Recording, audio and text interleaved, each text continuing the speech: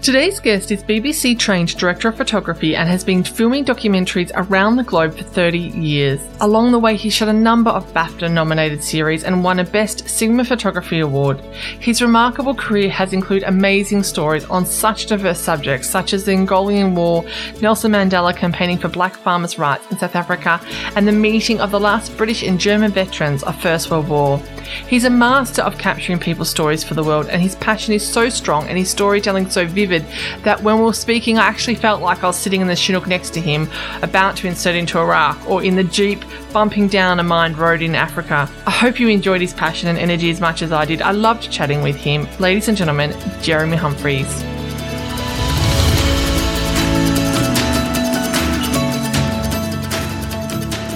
Welcome to One Moment Please, the podcast where our guests take a moment to tell their stories of how they've overcome adversity to achieve success, and you take a moment to tune in.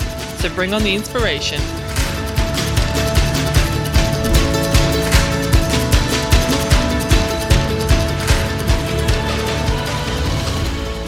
Thank you for coming on the podcast.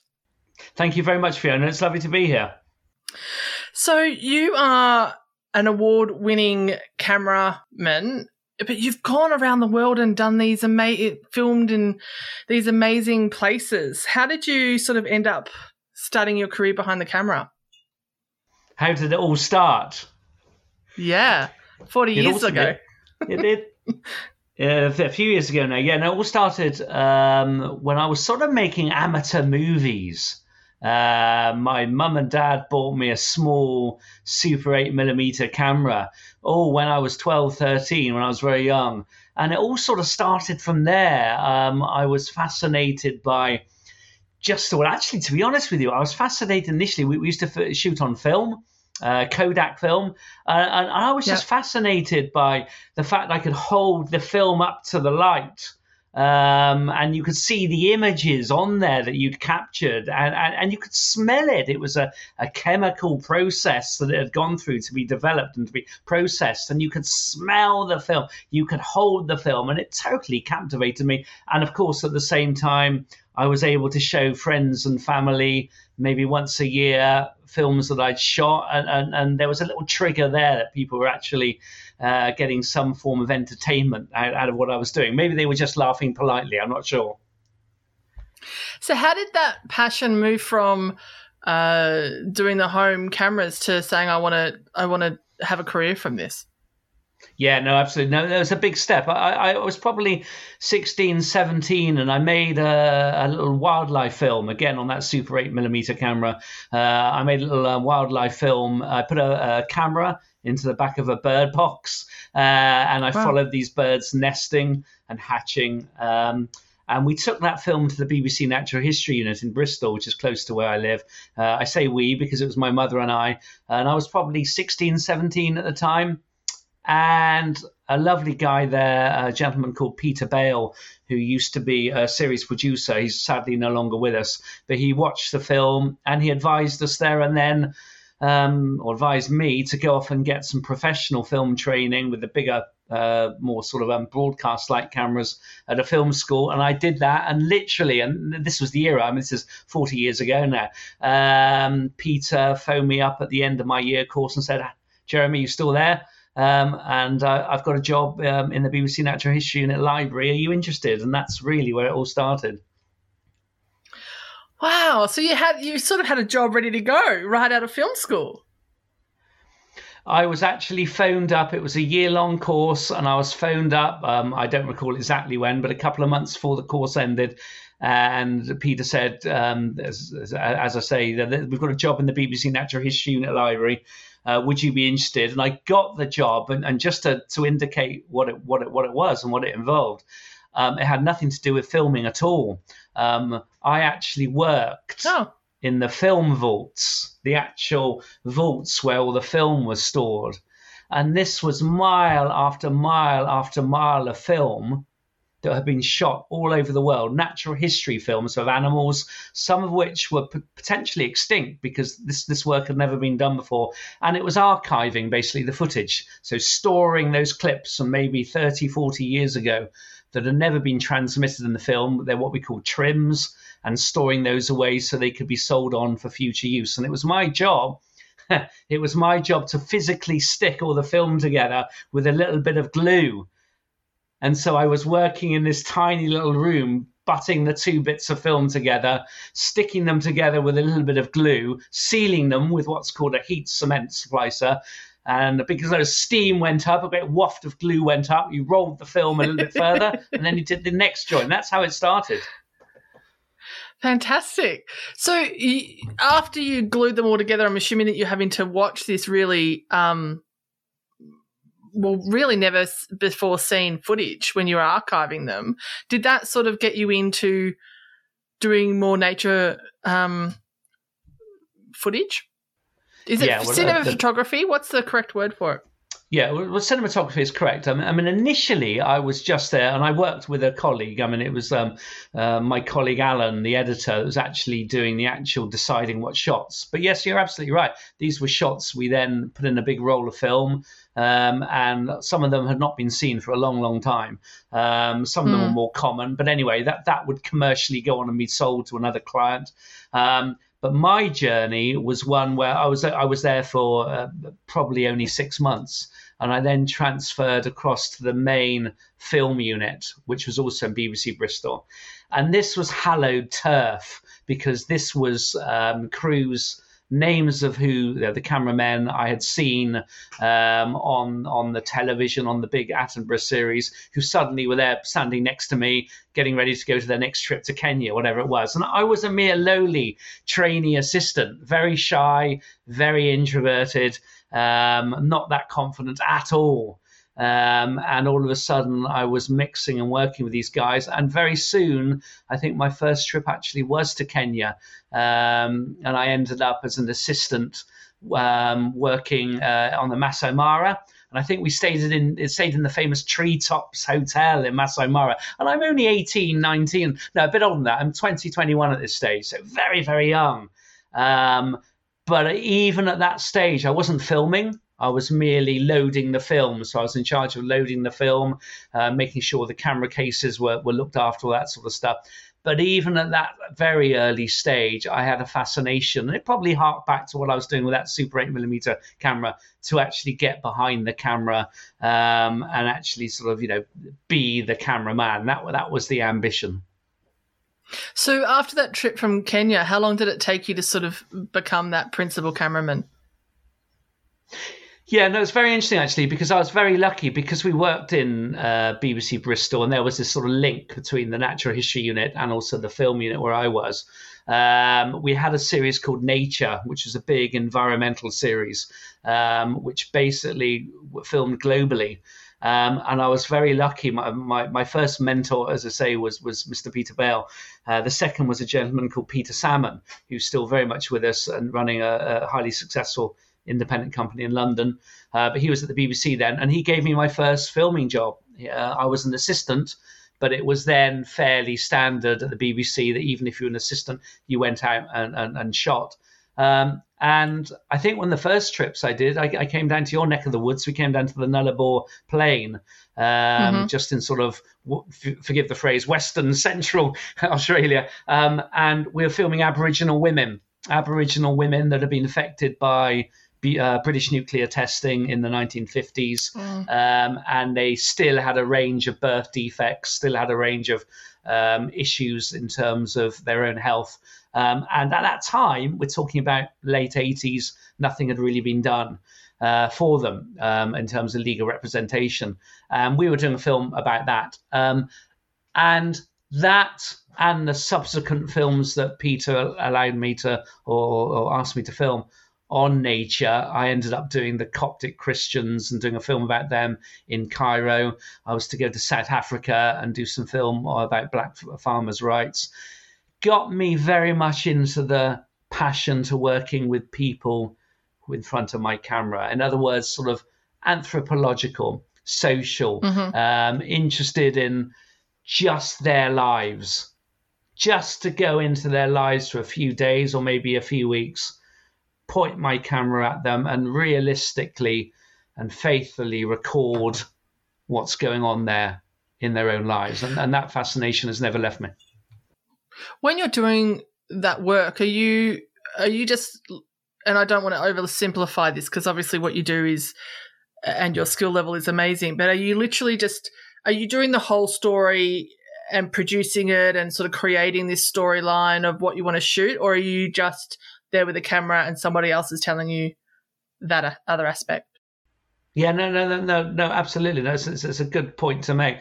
I work with a big production team. So in Australia, in Egypt, in South Africa, there would be a team, like a producer, a director, and normally a researcher or an assistant producer, some such, that have gone before me. They've done these, they found out the story. You'll appreciate in those three examples I've given, there's key stories that are also slightly political, so lots of permissions have to be got, and the BBC of course has to give both sides to the coin. So you need people who are, the Aboriginal women, for example, but also people sort of standing up and saying, well, this is why that's happened. So we did interviews with the British government back here as well, so there's a big team working. But your point is a good one, because yes, I am there with the camera. I am working under direction, in terms of, that I'm often said, point the camera over there, point the camera there.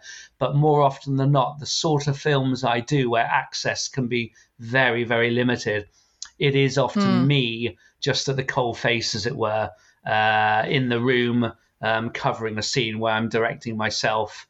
And maybe something we'll come on to in a minute, but just in terms of how I do that. But often I'm fairly autonomous in terms of me just reacting to a situation as it happens. Did you ever want to get from behind the camera to in front of it, or always happy to sort of be that silent witness and tell the story through the lens? I've always been very happy to just be that sort of recorder of the scene.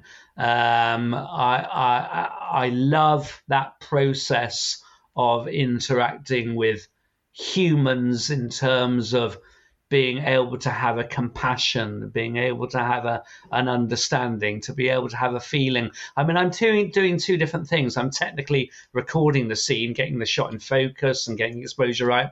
But at the same time, I'm also having to dip into what these people are thinking and feeling. And it's a very compassion-led occupation. I do say to those I train, film how you feel as much as film what you see. So there's that part of it. So I've always been very comfortable behind the camera recording that, being in those situations, recording those scenes. At the same time, from my training point of view, I do a fair bit of stuff in front of camera now, but I've never wanted to present as such. I can't remember my lines. That's half the problem. I'd forget my script half the time. So how did you go from doing Australia and South Africa, and there was another one in there, I've forgotten where else it was. Egypt, Cairo. To going to Egypt, Cairo, thank you. To going to cover the first Gulf War, because was that your first sort of overseas, sort of getting out of that? I suppose it was still political, but the storytelling and moving to a more dynamic sort of environment. Unpredictable. Yeah, certainly 1991 came along. Bizarrely, it was for the same program. It was for the Nature series. And it was partly environmental because all the fires were being set up. That's why we were there, covering the environmental disaster. Saddam Hussein had lit all the oil wells, and it was it's extraordinary. I remember just driving over this desert, mile after mile after mile. And even though the war was going on, I'll come back to that in a second, but it just looked like we were just driving across a desert. But then all of a sudden, it looked like somebody had gone along with a black pen along the horizon. And this black pen, or this smoke as it turned out to be, got wider and broader. And all of a sudden we realized the sky, it was like some sort of scene from hell where the sky went from a pure blue to a pitch black. And we had our headlights on, and that was the fires being lit. But no, the reason we were there was because of the fires. But in terms of how we got there, that was probably, the first sort of news thing that I'd covered where it'd been totally unpredictable and dangerous. And the battles were going on just ahead of us in terms of the repatriation of Kuwait City. But we drove, I remember very early one morning from Saudi Arabia, where we've been based, across the border, and the British or the Americans had just knocked the border fence flat. Of course, normally we go through passports and security, all that I got. We literally just drove through the fence. I can remember it clearly today as it was then. And then we just kept going along across the desert. There was litter, various detritus from war in terms of various sort of ruined buildings and vehicles. But then to get us into further into sort of the zone, as it were, we actually flew with the RAF, and the RAF, we were sort of embedded with them, and the RAF flew us with one of their RAF Chinooks further in, and that's when we saw a lot of other stuff. We saw the famous convoy of Iraqi vehicles that had been bombed only hours before the famous photograph that George Bush had I'm not sure he permitted it, but certainly it had been happened by, in terms of American bombing. And we saw various sort of scenes of soldiers sort of hanging out of trenches and all that sort of stuff. But yeah, that was the first unpredictable thing. And you've got to be really, in terms of your wits, just being there because, of course, everything being mined, so you couldn't stand off the roads. And being a desert, you can see for miles, but of course, people can see you for miles in return. So there's all that side. But we were with the RAF, as I say. We had some hydraulic failure on the Chinook where we had to come down very, very quickly. And we were just there. I have a photo of this helicopter just for miles, nothing apart from us, and you think, right, okay, how are we going to get out of this? And you do realize your hands are, your life and your hands are with others. You have no control, and you just sort of go with it. But we were safely taken in, we were safely taken out. But yeah, it's an amazing experience. What I missed on that, if I'm honest, I missed meeting the people, and that was to come later on other films. But it was an amazing thing to do and extraordinary sights. But I missed sort of getting to know the people that had been affected by all this, and that was to come on sort of subsequent shoots in other places. Yeah. If you had been flown in and out by the RAF, and previously I'm assuming spending weeks at your other locations filming, how long were you in that situation in Iraq where you're getting flown in by the RAF? Were you sort of flown in and then stayed for a while, or?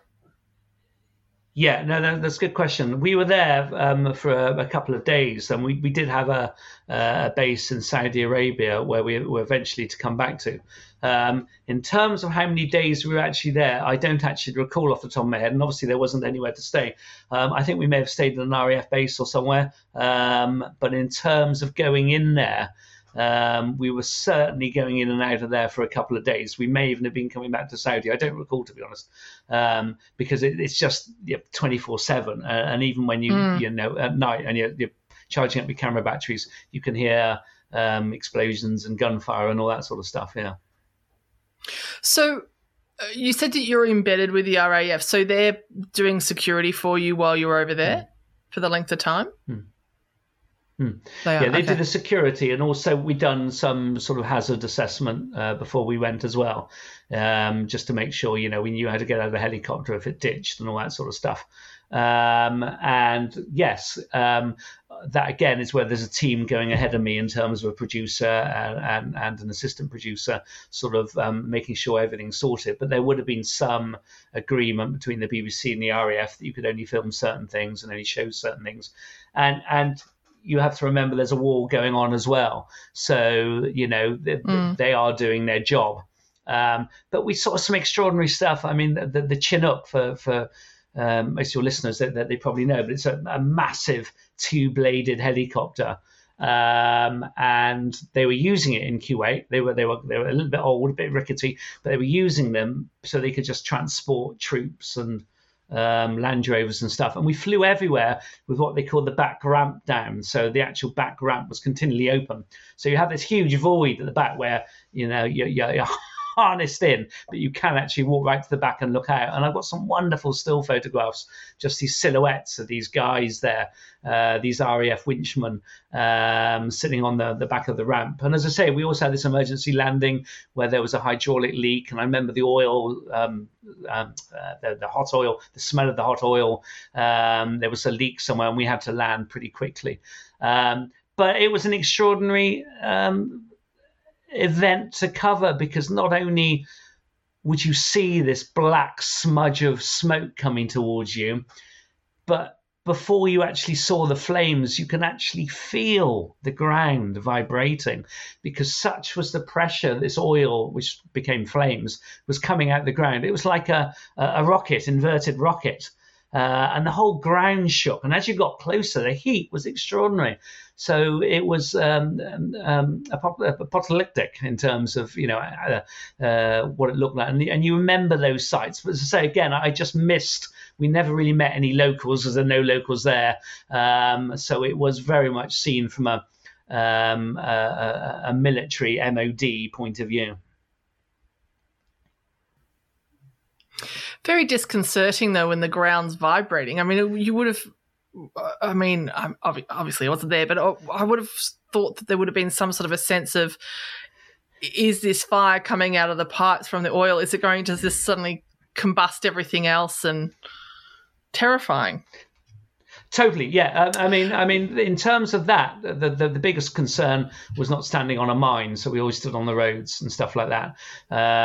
So you didn't wander off. And in terms of the actual fires, you knew they were fairly confined to this extraordinary well, because that's where the oil was obviously going to come from. But there was nothing to say, because you have a whole row of them, you have a small cluster of them together. Nothing to say the whole lot couldn't have gone.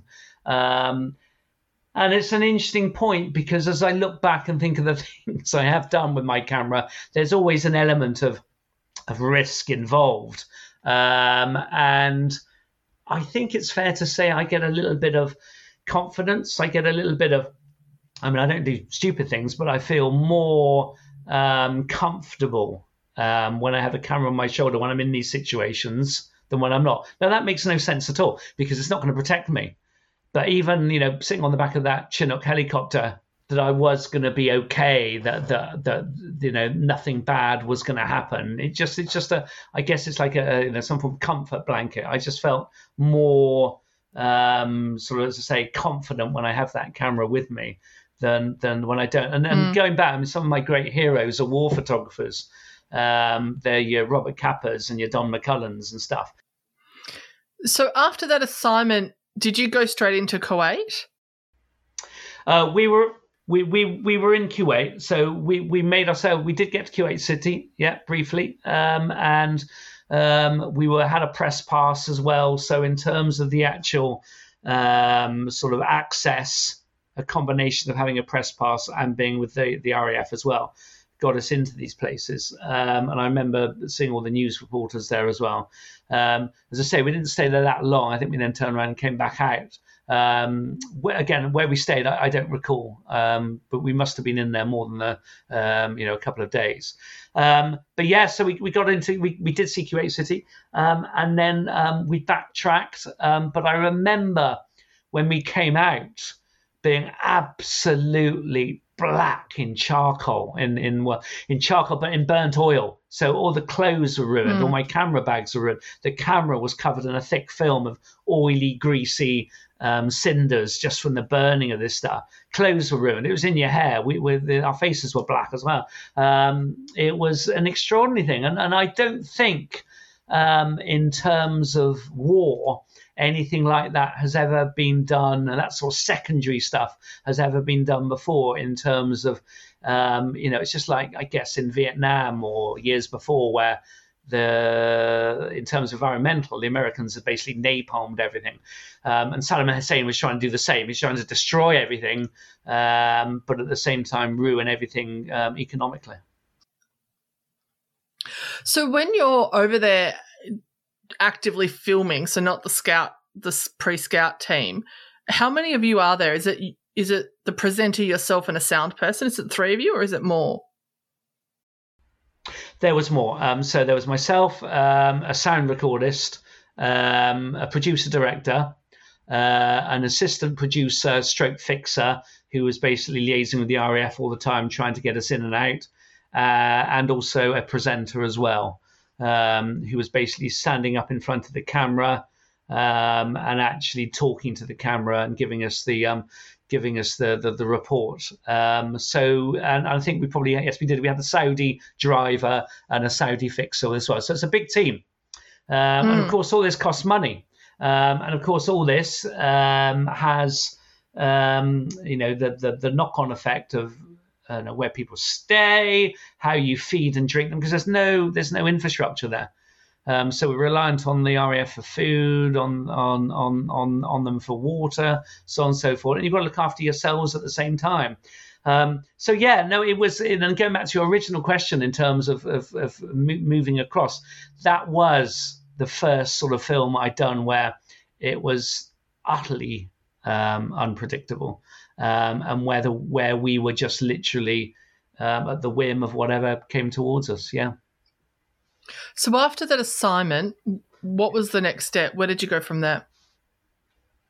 Well, in terms of that, I mean, I left the BBC in sort of 92, so probably just after the Gulf War, which was 1991. And then I went freelance. And the great beauty of going freelance is you then work on a whole variety of stuff. So within the sort of 6-7 years after leaving the BBC, I was to go off and do a film at Heathrow Airport called Airport, all about behind the scenes at Heathrow Airport. Yes, I've watched it. And there you go. A docu-soap, one of the first BBC docu-soaps. So literally just going round following people. And then that was swiftly followed by Paddington Green, district in West London. So that was just about people that lived there. So I was really happy with Airport. I was really happy with Paddington Green. So I got back into working with people. Paddington Green was everything from transvestites to a family that ran a motor scooter shop, through to a slightly Jack the Lad guy making sort of slightly shady deals, through to a whole range of people, to a casting school, a whole range. So anything and anyone that lived in the west of London. And that was about 4 years of my life. It was 2 years on each. And that was me and a recordist and again a director and often a researcher, just working very, very long days. So getting under the skin of these people, getting into, what makes them work, how does their brain function in terms of being in all these different situations, what's life like for them, what are the high points, what are the low points. And it was a great 4 years, but something I'm glad when I did relatively young, because stamina-wise, it's physically exhausting because you're running around with a camera all the time, and just sort of, keeping yourself going. But great fun. And it's back again to those human stories. And that all ended by, again, going back to Africa to do something completely different, which was back to war, I'm afraid, and the civil war in Angola. When you're going into environments and you're saying that you're sort of trying to get under the skin and tell these stories of people, how do you make people, or is there a trick that you have to make people feel more comfortable in front of a camera that have never been in front of a camera? Absolutely. Just get to know them beforehand. I talk to everyone, even if I'm just going to be in their lives for half an hour or 6 weeks. I do my utmost to get to know them before I even put the camera on my shoulder. I have a cup of tea with them. If I walk in through their garden, they're growing vegetables, I talk to them about vegetable growing. If they make some comment about something or other to me, I follow it up. And it's just human interaction. It is simple as that. And on my training, when I'm training sort of the next generation behind me to sort of come through and film, I say to them, look, just don't be so busy with all the technical stuff, getting your camera ready, that you forget to talk to the poor soul that, as you said, maybe hasn't ever been filmed before. So it's that, and I in 40 years, I have, I would say, pretty every time not had an issue with people having the camera often, a couple of feet away, a meter or so away. And I think a lot of it goes to that. Obviously, I've had people put their hands up and say no filming. That's security often or whatever. But if you engage with people on a human to human sort of relationship, human to human sort of, I'll talk to you, you talk to me, and just have a dialogue, then that's got me through the most amazing situations when people have been in all shades of emotion, and it's just helped. And I've got that scene on my camera, when I've put it up there and started filming. Was it Paddington Green where you were filming and you had that violent young kid? Was that he was lashing out? Was that film? No, that was to come later. That was 2005, 2006. That was a series about child behaviour. And there was a lad, a teenage lad that lived with his mother. And his younger sister, and it was the three of them. And he basically had various sort of behavioural sort of circumstances. That there was a sort of a counsellor stroke social worker that was helping treat the lad, but he never met the lad, if that makes sense. He was always doing it by phone direction to the mother. The mother obviously was the key person in the middle, and the mother was getting all sorts of verbal and sometimes physical abuse from the son.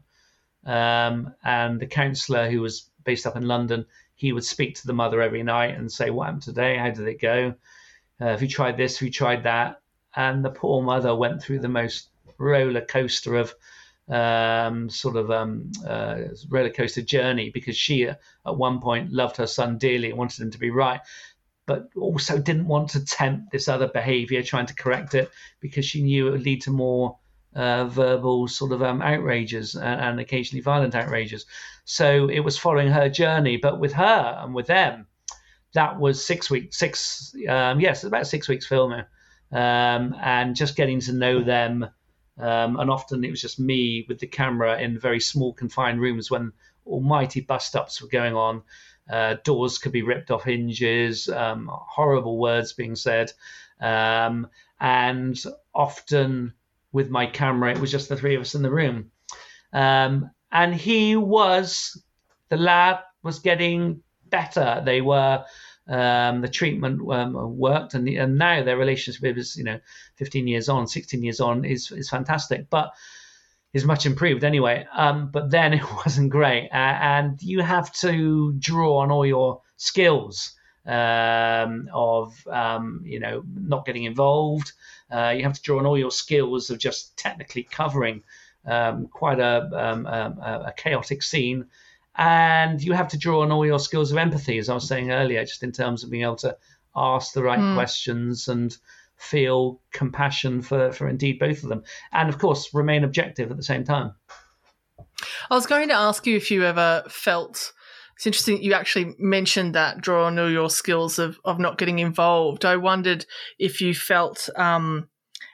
if there was ever a point where you felt that you needed to step in when you've got a job of trying to be unbiased and documenting this situation, and yet there's only the three of you in there, and if she's getting assault, like, is there that temptation to sort of step in and go, hey? Absolutely, and I think if it had obviously resulted in the mother being subjected to any severe situation, then obviously, I would have stepped in. And the director was just outside as well, listening through headphones, and I had a sound recorder next door as well. It never came quite to that, although the young lad did take a few, at least once, maybe twice, a few runs at me as well in terms of pushing me down on the floor. The ability on everything I've done, be it in Kuwait, Saudi Arabia, in Africa, or much closer to home, in that 2 up, 2 down semi-detached house in Southampton, is staying objective, as I say, but also at the same time just realizing that if something obviously is not sustainable, then having to step in or at least say something. I think I have in the past, when some situation has been escalating, possibly put the camera down. I like to think the way I work doesn't help combust the situation more than it needs to be. But I think sometimes when everybody just calms down, sits down for 2 minutes, including putting the camera down, probably doesn't do any harm. But with that situation you're talking to me about the mother and the son, it was almost like we became part of the family. So we would be asked questions, particularly the director. The mother would ask the director. They got on very well. So you are not just getting underneath the skin of these extraordinary contributors. You are becoming one of them, in effect. And as I say, you have to remain impartial and you have to show both sides of the story. But yeah, these things go deep sometimes. Yeah. You have to be resilient to a number of things that are happening at any one time. So you can just focus on the job. And it is a job, after all, that we're there to do.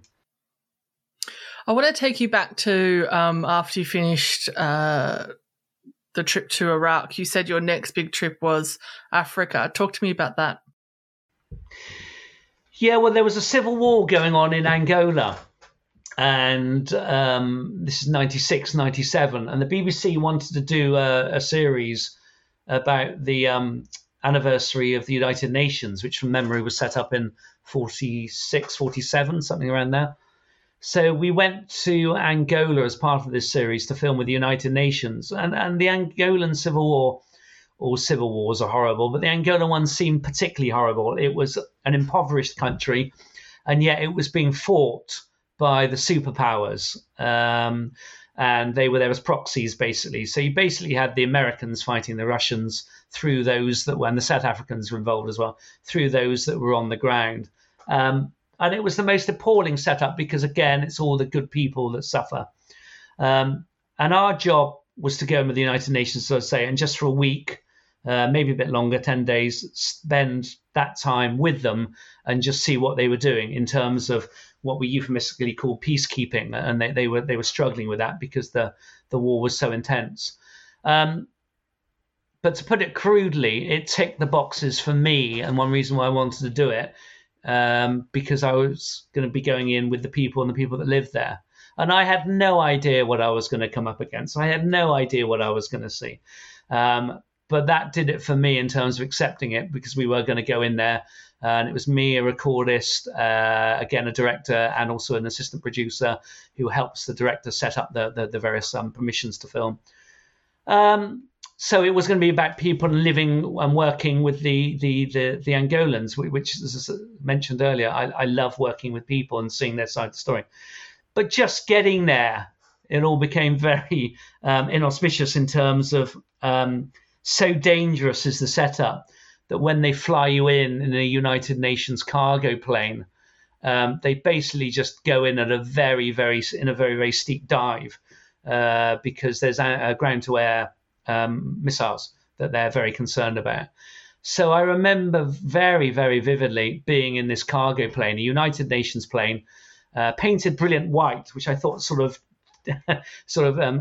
you ever want a target in the sky, if you paint it brilliant white. But anyway, United Nations are brilliant white. And they put this thing in a deep dive. And I remember clearly it was a cargo plane. There were a few seats, so there's loads of cargo. But as we went into this steep dive, I thought, hang on a minute, I can hear some chickens. And because it was a cargo plane, and because we're in a dive, they were carrying in a load of fresh food. And there were some crates of chickens going in. And as we went into the steep dive, the chickens just in the gangway just slid past me in the deep dive, clucking, looking out through the cage. And you actually think this is a life and death situation, and yet there's some humour there. And we landed, and we landed safely. I wouldn't be here otherwise. We landed safely. And that was in Luanda. That was in the capital. But where we were filming was a place called Wambo, which is much more in the Central Highlands. And we drove out there to be based with our sort of platoon, United Nations platoon. And it was just bombed to hell. It was absolutely bombed out. Church spires had been blown off.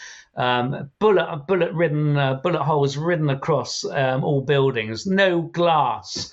And I remember as we drove into Wambo, looking up, and it was like a sort of small tower block, and there were no windows, and there were great hole marks of where concrete had been, and there's just a gaping hole. And I remember seeing kids in basically rags standing at one of these windows, 2 or flights up, just staring out. It would have been absolutely ravaged.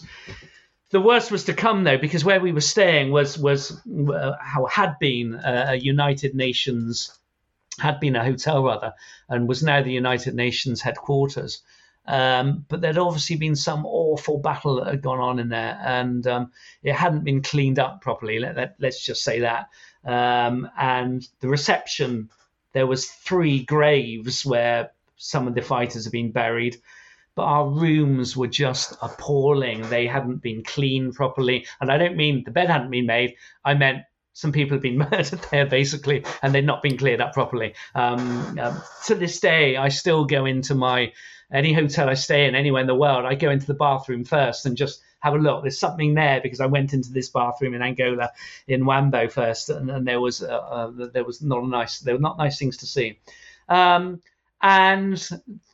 that whole situation from there, in terms, that's where we were based for the next 3 or 4 nights. And then we moved on to another place called Quito, but it was basically Wambo. We were filming with the local farmers. And those local farmers were collecting firewood. They were trying to live their lives. And with the UN, we were then doing stuff on mine clearance. And it was just before Princess Diana went on her famous trip to Angola with the Halo Trust, which is a big mine clearance charity. And we spent a day filming with this family, and I remember clearly they wouldn't let us, again, similar to Kuwait, walk anywhere near or through the trees or through the farmland because it'd been so heavily mined, this barbaric way of stopping people get on their own land, particularly the farmers. But I recall we went back to their farm at the end, did a bit of filming as well. But the mother asked the daughter to bring us all out a tray of soft drinks and water, and maybe even tea, and she came out with that at the end, and it brought us all to tears virtually because we weren't filming, but it was that extraordinary politeness when someone and a family and her, she's only about 11, 12 year olds, had been through such extraordinary adversity, and yet could still show that politeness and those manners. And I should add, she had suffered from a very bad shrapnel wound. One of her legs had been very badly injured, and nobody had done a particularly good job on cleaning it up. And I thought, to go through that injury and still to, be able to sort of show this extraordinary respect to strangers was quite humbling, actually. Yeah. So it's an extraordinary trip. But as I say, we did get to meet those that have been affected by this horrible, gruesome, barbaric civil war. How long were you over there for? We were there for about 10 days. And as well as filming with the farmers, we did a lot of filming with I remember he was an Indian captain that ran the platoon. And he was based in Wambo as well. And we went out on a number of days just on sort of sorties or recce's or whatever. And he took us one day to this village. He said, I want you to see this. And he took us to this village, and it was basically just a stockade of huts and stuff, farming buildings. And he said, they have a pond. It's just a couple of meters, 20 or so meters down the end of that track. And they won't go and get their water from there. And I'm going to prove to them today that they can drive down that track to get their water. Now, the track, which joined the village to the pond, about 20 meters away, as I say, no distance at all, but had very tall elephant grass growing. And the reason why they went the long, circuitous route is they said this track was mined and they would never walk down it. And I remember them actually shouting outside the Land Rover, "Don't drive down there, don't drive down there." We were all in the Land Rover. I was in the passenger seat filming the captain, as I can still see his face today, the resolve on his face. He said, "Nope, there's no mines here, we're going to do this." And I remember looking over my shoulder, and there they were saying, "No, don't go down there, don't go down there." And we went down there. And we obviously survived, but it was again one of those moments when camera was on my shoulder. I guess I had confidence in him. One assumed he wouldn't have driven us down if he'd known, but the fact that I can still hear the elephant grass, sort of 6-7 foot tall grass, beating against as we drove down, beating against the front of the Land Rover, and they live there. They said that don't drive down. It's been mined for a long time, and who was I to know? We like to think the captain did know. So it pushed the boundaries. This shoot, it pushed the boundaries of what I'd ever done before. I don't think I've ever done anything quite like it since. And it all culminated one night back in that hotel I mentioned in Wambo, when we'd had to get water to shave or to drink. There was a big United Nations water bowser, big water tank outside the hotel. And I went down one night just to fill up, I forgot what it was now, my pot or my pan or my bottle even. And I was underneath the water bowser. I was kneeling down with the tap open, just filling up. And I heard these gunshots out in the street. And they were ricocheting around me. And there's nobody else in the street apart from me and whoever was firing this blessed gun. And I looked up and I can still see his face. Coming up the street was this guy. I would say he's late teenage, absolutely crazed out of his face, firing, I would imagine, a Kalashnikov, and absolutely out of his head. And it was just ricocheting all around. And I'm thinking, right, what do I do? Do I run to the hotel or do I stay here? And I was absolutely terrified. And I think in the end, from memory, I sprinted back to the hotel. But I got back into my room, and I'd say the room was more of a cell where these horrible things had happened. And I remember lying on my camp bed because all the beds had been destroyed. We took our own camping gear. And we had mosquito nets. I'd actually tied my mosquito net to the lamp fitting above. That's about the only thing they'd left, a lamp fitting with a bare bulb. And as I got into my bed that night, the camp bed collapsed. And it went pitch black, and I ended up in all the filth. And that just did it for me. I remember picking up the bed in the pitch black, just slamming it against the wall, saying, "I can't do this, I can't do this." And fortunately, the assistant producer, she was next door, came in and consoled, and we all then met up and just talked through it all, because it was all getting to the point where it was just, we were seeing things that basically we shouldn't probably not have been seeing, and it was just pushing what the human spirit can actually take to the limits. But yeah, it all built up to that moment, and that's where the teams come in, where you look after each other, your mates and stuff. And you try and get yourself through that adversity. Adversity, nothing compared to what those that living there were having to put up with at the same time, of course. Does the BBC, I know this is a while ago, so OH&S has changed now, but does the BBC offer you, or you're freelancing then anyway, but is there any form of counselling that you access after something like that when you get back, as a matter of process, or because you're freelancing, not so much? It's a very good question. I mean, back then, well, actually, just to be clear, it was a freelance company I was working for, which is being sold to the BBC. So that's the first thing to say. Okay. Back then, nothing was offered. I'm sure it could have been if we'd wanted to. If I'm honest, the intervening 25 years, things have changed, I think. I think now it would be part of the protocol, yeah. And that's not to say the company wouldn't have offered us something if we'd asked. I think we probably would. I think when I came back, and this affected me more than the Kuwait, the Gulf War and Kuwait shoot. I probably could have done with some counselling. We did see some horrible things. I think now it would probably be more offered, and you'd probably be forced to. Back then we weren't. That's not to say it wasn't there.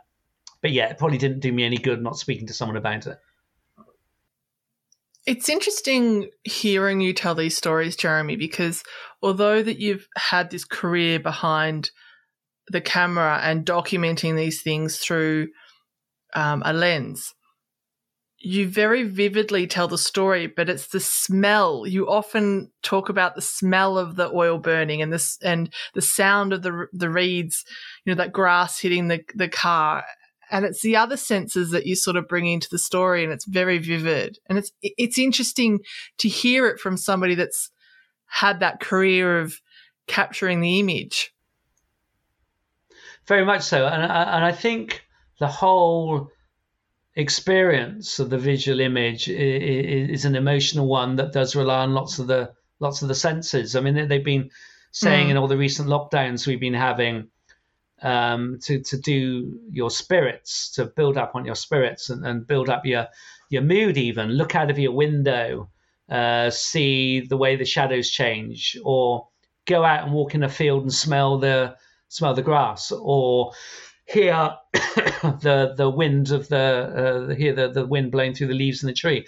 So I suppose my point is that my whole construction of the visual image or the visual story is based obviously on the eyes as well, but all the other senses are involved as well, because the whole stimulation of the human mind when we're looking at visual image is a whole creation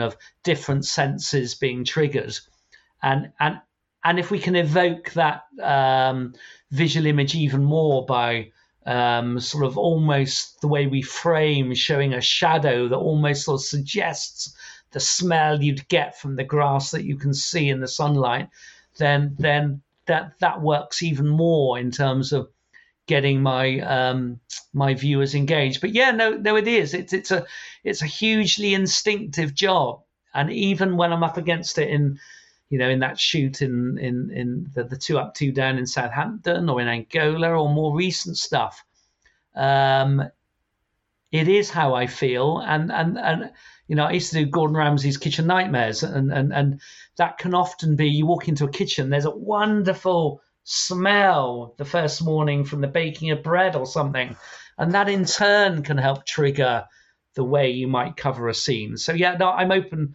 It's kind of you to mention it, but I'm open to all those senses. I think they do heavily influence what I then do when the camera's on my shoulder. Just as you would, if you go into a abattoir or something like that, on a farm, near a farm, that must surely have some effect in terms of what you see and what you smell and what you touch. Yeah. Angola was your last coverage of that type of filming, wasn't it? You went on to do lighter things such as Kitchen Nightmares and so forth after that. Absolutely. Am I correct in saying that? Yeah. I mean, I've done the Civil War in Angola, and I've done the shoot in the Gulf. I've not done any war or stuff since. And yeah, you're right. I mean, I've done a few Kitchen Nightmares with Gordon Ramsay, and also I've been very lucky to go around the world with Kevin MacLeod, a series called Escape to the World, where we were living with expats. But there again, you see, that's the adversity that I like covering on my camera. You don't need to be in a war zone for people to be up against it. And the whole premise was these were expats living great locations. They sound Chile, Belize, Tonga, places like that, Sweden. But they were up against it for many, many different reasons. And again, there it's an opportunity to point my camera at someone who basically, I mentioned adversity. It doesn't need to be overt adversity like that poor girl in Angola. Yeah. It can be these guys in Tonga You think, wow, Pacific Island, they must be having an amazing time. Well, they were to a certain extent. The kids couldn't go to school, not there anyway. They had to go, 2,000 miles away in New Zealand. There were big cyclones a lot of the time, and they were, frankly, a long way from anywhere. So it's that indomitable human spirit I enjoy pointing my camera at, and it can be a lot closer to home. And as I say, doesn't necessarily need the danger that some of my previous shoots have involved me getting into. You mentioned Kitchen Nightmares. I have a theory that Gordon Ramsay's actually quite a nice guy. Is that correct? He's absolutely charming. Yeah, we get on incredibly well. It's a few years now. Yeah, he's incredibly intelligent. He knows his stuff, obviously. And he, again, is a master at just picking out the unusual. I haven't done huge amounts with him. I did a film with him in Nottingham, just north of London, about a curry house, and I've done something in Paris with him as well. But he'll pick up the unusual or the unexpected. He'll pick out the lad that cleans the pots as someone he can maybe nurture and give an opportunity to do some cooking. He'll pick out, as I say, the unexpected, the minutiae that you wouldn't necessarily expect him to see with his busy life, coming in, doing it, and then going off again. But he's very observant. No, he's great, and great entertainment as well, of course. With you freelancing, I suppose working with a big organisation such as the BBC, they say this is your assignment. I'm assuming that you have an option of saying yes or no to it, hopefully. But when you're freelancing, are you attached to an agency? How do people? You've got a great reputation out there in the industry, but how do people book you for jobs? Are they coming to you directly? Originally, there would have been an agency that people would have approached. Now, with social media and smartphones, you're just contacted direct, and that sort of middleman, middlewoman has gone in terms of a diary agency. And now they just come direct. So they come to me through my website, or they come to me because of my training company, Skills to Film, or they come to me, they just phone me up. But a lot of the people that use me are people I've known for a number of years.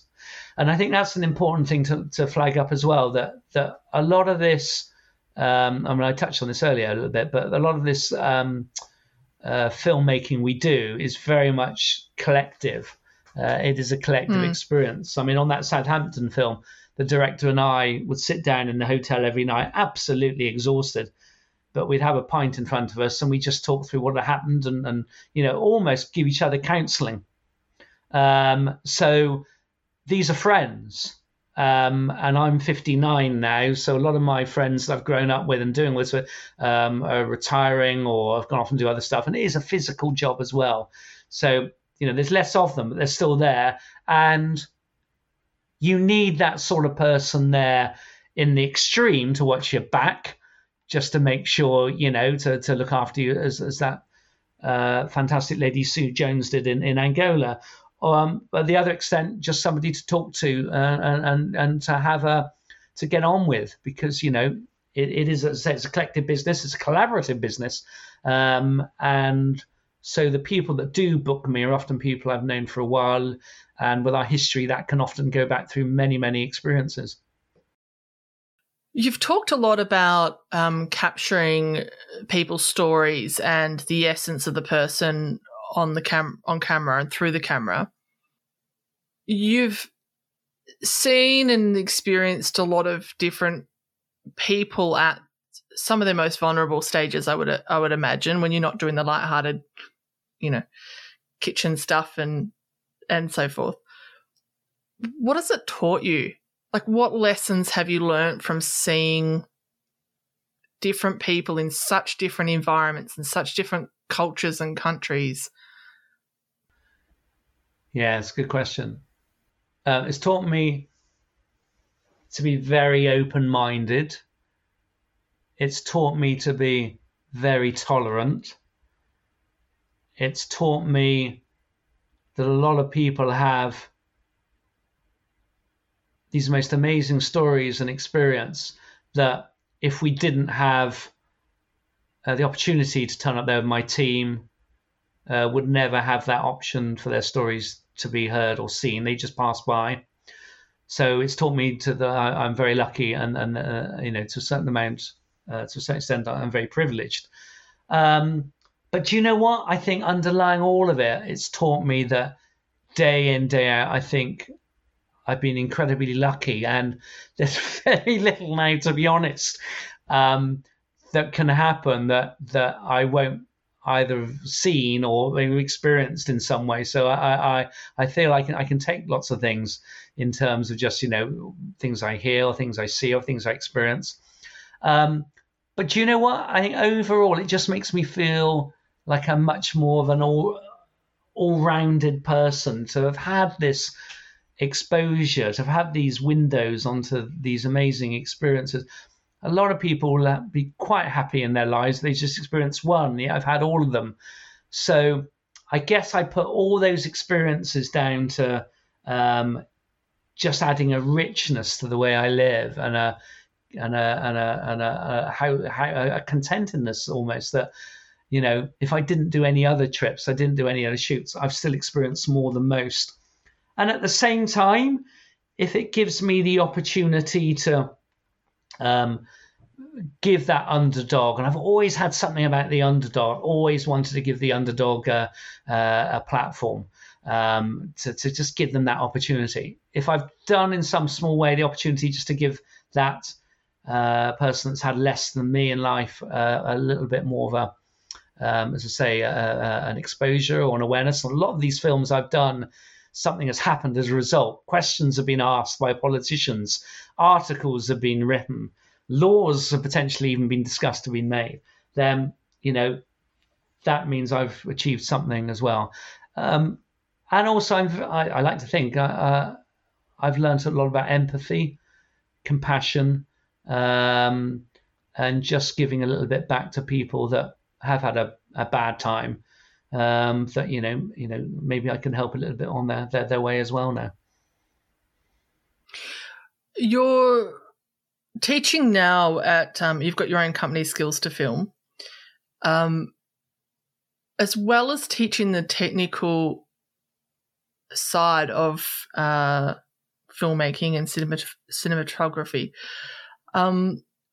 What's the most important? I mean, you've touched on telling the story and allowing, using all the senses to tell the story, but what do you think is the most important thing that a filmmaker can sort of learn through that journey of your course?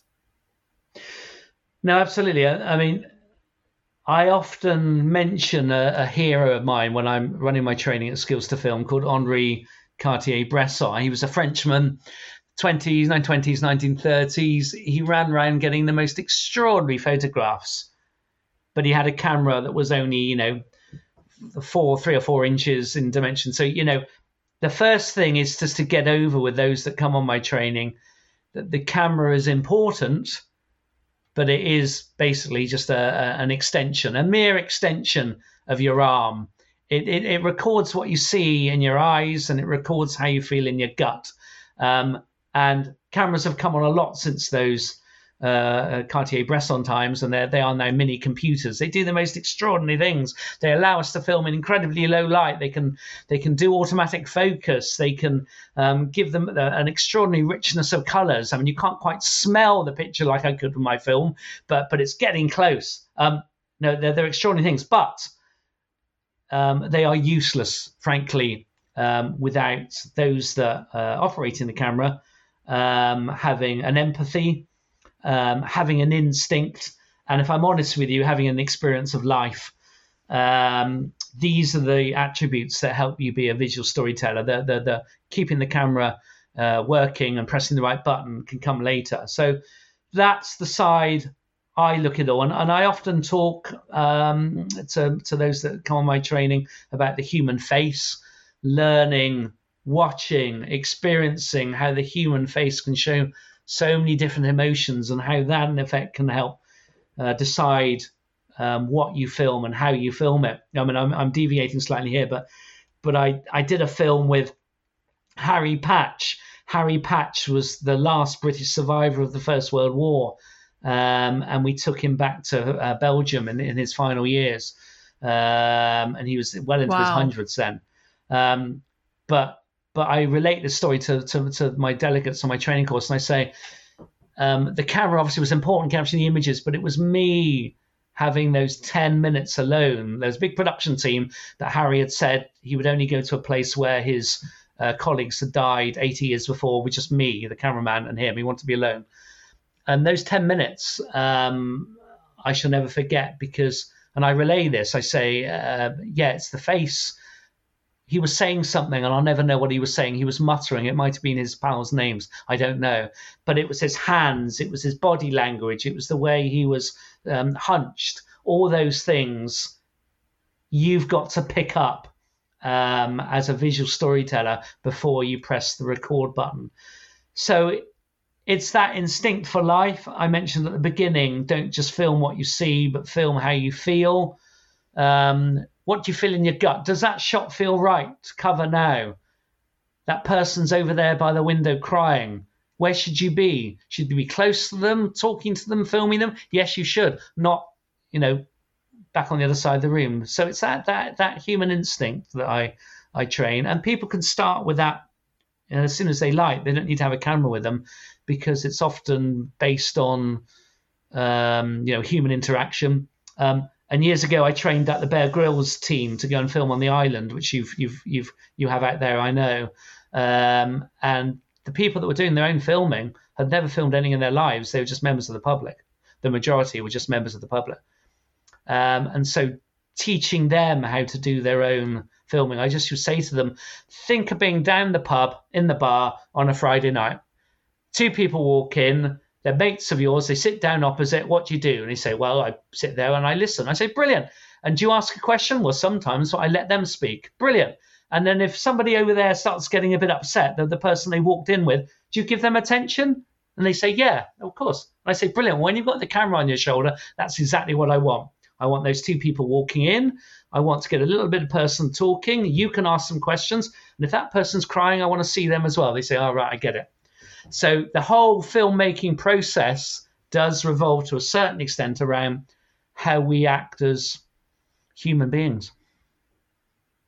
Have you found that people more from the social media now are gravitating towards your courses? Yeah, we do. We have a big following on Facebook, which brings a lot of people in. We're obviously always looking for different ways of attracting interest. But we're also now finding a lot of work coming in from corporate business. So these are companies, even before lockdown, who are interested in actually creating their own visual content. So that's obviously often starting with smartphones, people working in the office, that whole idea of how to create content that they can sell their business for. But yeah, there is a big drive through social media. We also do a lot of work in terms of working with various organizations in London who promote us as well. And the best way is the oldest way, and that's word of mouth. That goes back, obviously thousands of years in terms of communication, just people telling other people about the work that we do. Where I was going with the social media question was more YouTubers starting to come across rather than the traditional. I mean, you've touched on the corporate, but I would imagine that there's sort of all the YouTuber wave and everything is coming over. Hugely, yeah. I mean, there's obviously a massive YouTube presence. We have our own YouTube channel, and there are those working their way up through who may well never do any work for broadcast TV. It's quite possible because such as YouTube and such as the social media sort of exposure of it that you can do extremely well. We do get those that have got no connection with the broadcast industry coming on our training. I have had some YouTube sort of connections as well, YouTube contacts as well, and they're interesting as well because they're often obviously a lot younger than I am, but they have none of the boundaries that maybe to a certain extent, broadcast can bring. There's a criteria in terms of what cameras you can use. There's a criteria in terms of often the way you should technically produce these things. But all that can go out the window. So you can use any camera you want. You can use a quirky sort of way of cutting things together. And music videos. I've had music video producers coming to me as well, which is great for me because I can then explore a different area, as I say, where the editing process might be, all snazzy and quick jumps and quick cuts that we wouldn't necessarily do in the broadcast. So that helps me evolve the sort of training I'm doing and appeal to all. But the other thing I wanted to say as well is both in the YouTube generation and also in the broadcast generation, the predominance of those I'm training are women. So they're mid-20s, they're coming into the business, the broadcast business in particular, often as a sort of what we call a researcher level or a development researcher level, just finding stories, that sort of stuff. But the way that they work in terms of the broadcasting production companies here, and I'm sure it's the same in Australia and elsewhere, is once they've got them in there, they like them to give them the opportunity to keep them and train them up. So I see on my courses predominance of young women who are learning how to use the camera, as we've been discussing today, to tell stories, to tell visual stories. But they just get it. They learn the technical quickly, but they've got, again, going back to that empathy and that instinct and even that experience of life, they do just seem to have it and be able to sort of articulate it when they are in a situation, they're out covering a scene or filming a story. And that's across the board. That's just not in broadcast. I see the same with the YouTube and the music videos as well. How do people find your course? What's your website? Is it skillstofilm.com? Yeah, it's skillstofilm.com. And because of lockdown at the moment, we're going through all these sort of people staying at home sort of situations, scenarios. We've got an offshoot called Your Skills to Film, just one word, Your Skills to Film, and that's the online version. But anybody that taps in Skills to Film will find us. And the Facebook page, Skills to Film, is very much there as well, and that has a big following. But I say to anybody that's listening and just interested, I mean, you don't need the most expensive bit of kit. iPhones now do a fantastic job. What I would recommend to anybody interested in getting into the business is if you want to tell that visual story, just take pictures, even start with photos, but of things that you enjoy, that when you look at them, it does something to you. I mean, I'm a great one for going into galleries and just looking at paintings. And you can absorb so much just in terms of the way something's been lit or the colors that's been painted in or the composition that the artist has applied just by looking at that, or look at photographs in books. The actual process then on the technical side in terms of the video content creation, so getting it in focus, getting your exposure sorted out, getting your sequence of shots so that it can edit, can come after that. You can't have the first you can't have the technical knowledge without knowing how to tell the story. And that story, as I say, does belong with what you see in your eyes, what you hear in your ears, and what you feel in your gut. And that's where you should begin. And to record all that when you see something, smartphone, absolutely fine. Jeremy, it's been an absolute pleasure. Thank you so much. Good. Well, I hope that's been of interest. And again, it's wonderful to talk to you all.